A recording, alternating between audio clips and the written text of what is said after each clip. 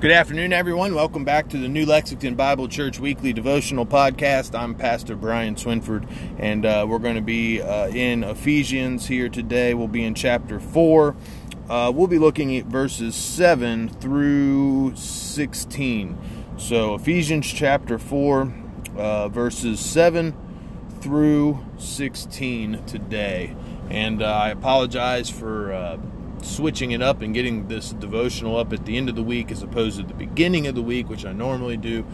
I just had some mixed up stuff with the schedule this week, but I trust that everyone spent time in the Word and in prayer and took responsibility for their own walk with the Lord, and hopefully you've had a good week and that you made it to midweek service, and that you got to spend time in the Word and in prayer this week. And thank you for tuning in today. I appreciate your faithfulness. I sure hope that these Bible studies have been a blessing to you. And I've really enjoyed this study in Ephesians so far. And so we'll get right back to it. So let's have a word of prayer. Then we'll have our quick devotional here. And we'll talk about a couple things. And hopefully it'll help you get into the weekend with the focus on Christ, and just strengthen you until we can make it into the Lord's house this Lord's Day. Let's pray. Father, I thank you, Lord, for this day. Thank you for the opportunity to open up your word and to study the scriptures. It's good any time of day, Lord, whether it's morning time, afternoon, or in the evening. Any time that we have to spend with you, God, seeking your wisdom, guidance, and direction according to your word. It strengthens us, gives us hope, peace, and comfort.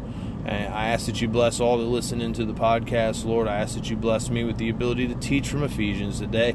Give me the words to say. Let the words of my mouth, meditations of my heart be acceptable in thy sight, O Lord. God, I just pray for strength for all those that believe, and help us in these perilous times, in the face of adversity, no matter what we're going through, to stay strong and faithful for you, Lord. We love you, we thank you, and we need you. In Jesus' name, amen. All right, let's look at Ephesians here. Hopefully you got your Bibles open. And I'll begin to read. Ephesians chapter 4, starting in verse 7. The scripture reads this: "But unto every one of us is given grace according to the measure of the gift of Christ." Every one of us is a reference to every one of us who believe in the Lord Jesus Christ. This is a letter to Christian believers. So everyone who is a Christian has been given grace. But listen to this. This grace is according to the measure of the gift of Christ. In other words, there is some gift, a spiritual gift of some kind, that has been given to every believer.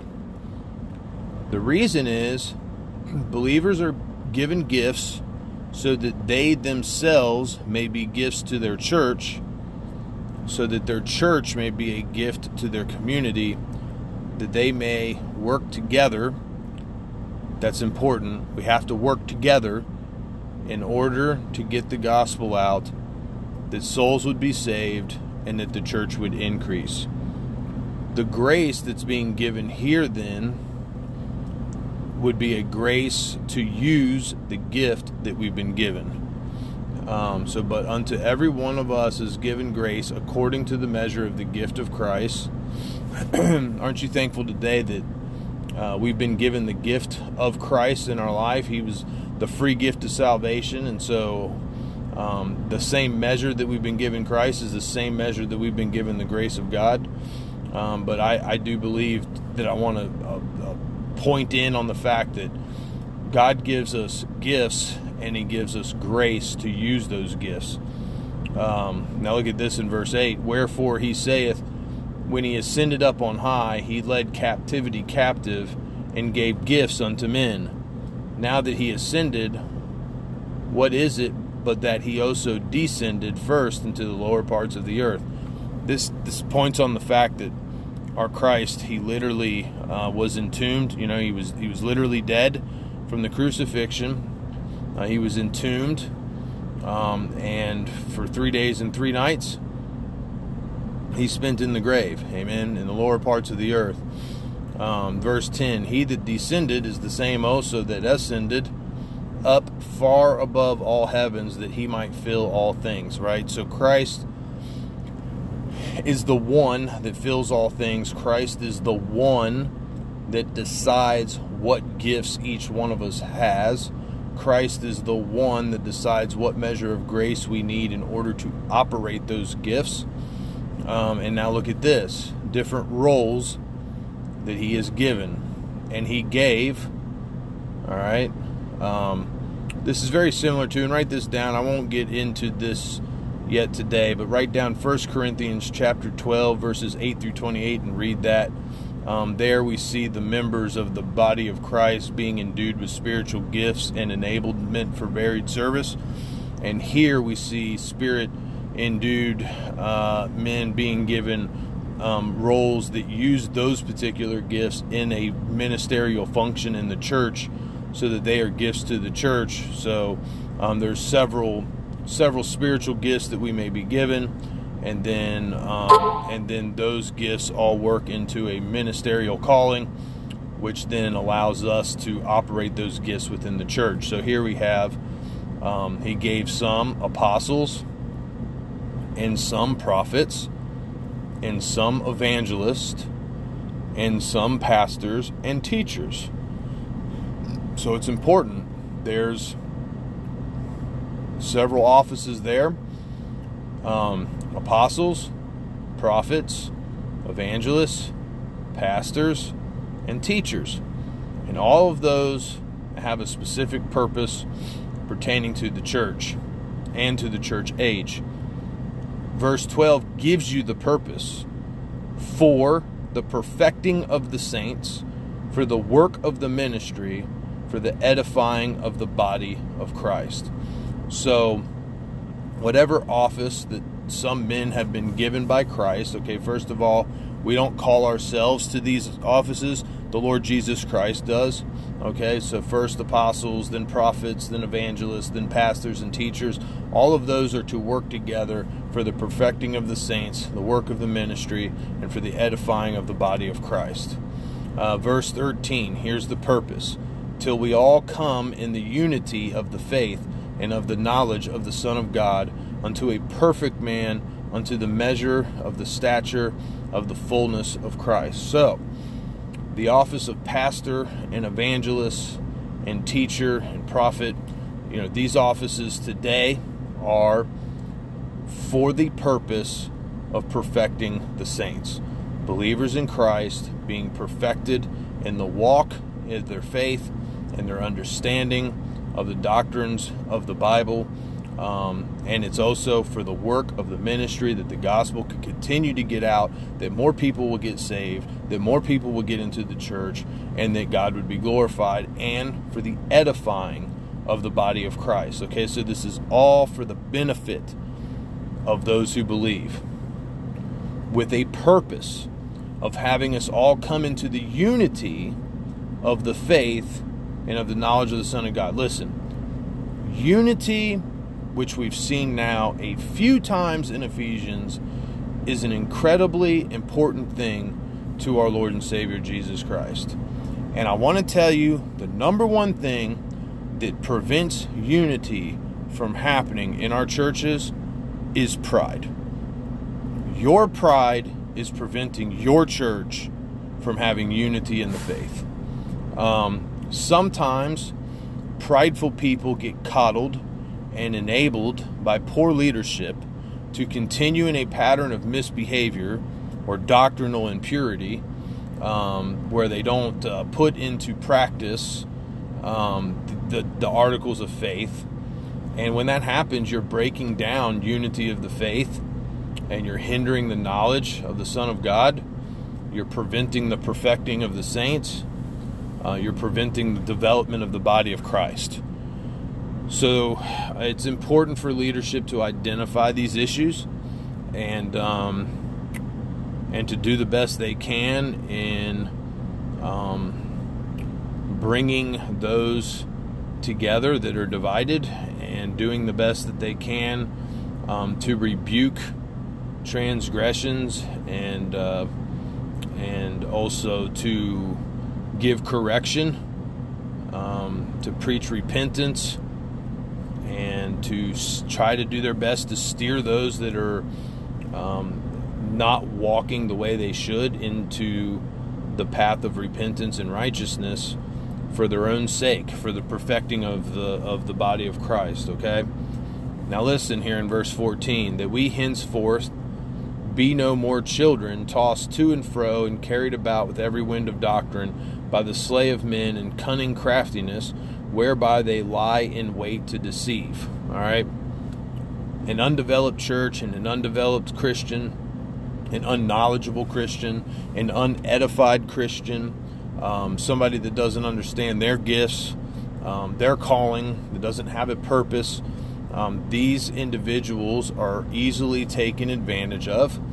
They're easily picked on, spiritually bullied, spiritually abused, drawn into cult-like situations. All kinds of things can happen.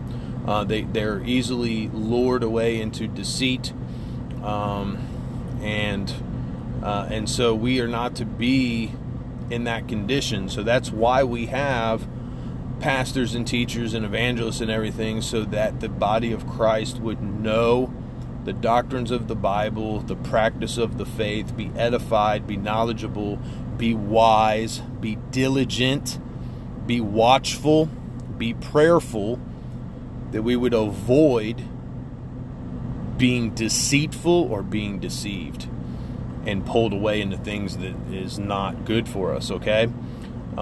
So it's important that the pastoral authority is respected, because he has a big responsibility in making sure that everybody develops within the church, and because an undeveloped Christian, an idle Christian, somebody that doesn't fulfill their calling, becomes easily pulled away in deceitfulness, all right? Or by deceitfulness, I should say. So look at verse 15, right? So we look at the beginning of verse 14, that we henceforth be no more children, right? But then verse 15, but speaking the truth in love, may grow up into him in all things, which is the head, even Christ. Listen, church, there's a time for us to grow up. And for us to grow up, sometimes people have to speak the truth to us in love, and we may not like what we hear, and it may not be comfortable, and it may bring us conviction. But listen, not every time somebody gives you the truth do you need to accuse them of being a mean or hateful person. We speak the truth in love. And the purpose that we speak the truth in love, whether you want to hear it or not, is so that you can grow up in Christ in all things, because he's the head. You're not the head, I'm not the head, Christ is the head. He's given the order on purpose and for a reason. If we can't follow this, we're in trouble. So when prophets, evangelists, pastors, and teachers speak the truth in love, don't throw stones at them for it. It's for your own growth and development. Why? Because in verse 16, from whom the whole body fitly joined together and compacted by that which every joint supplieth, according to the effectual working and the measure of every part, maketh increase of the body unto the edifying of itself in love. So why do we speak the truth in love and not withhold truth? Even if it hurts somebody or offends somebody or gets them upset. Because the bigger picture is the whole body of Christ needs to be joined together, to work together, to grow together, to be edified, to be able to edify itself and to edify one another, to make the impact in the community for the gospel. Everybody's role is important. Okay, so when one role gets magnified and too much attention gets put on one person's job, and what happens is then another person's abilities and gifts get neglected, then at that point in time, not every joint supplieth, right? The whole body is no longer fitly joined together. I mean, you ever seen somebody who just works out? Listen, so look at it like working out in the gym. If you get somebody that does nothing but bench press and chest workout, and he's got a big muscular chest, but he never does any arm workouts, but he got little pencil arms, that's not right.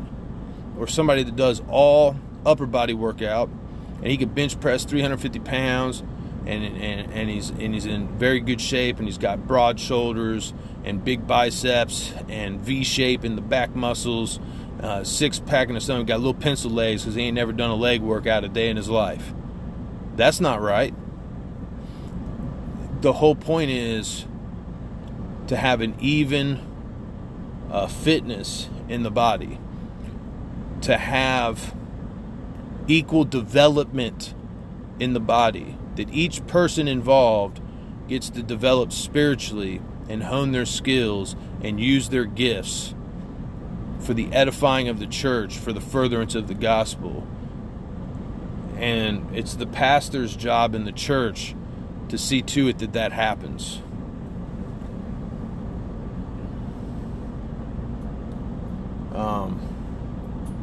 So that's verse 16.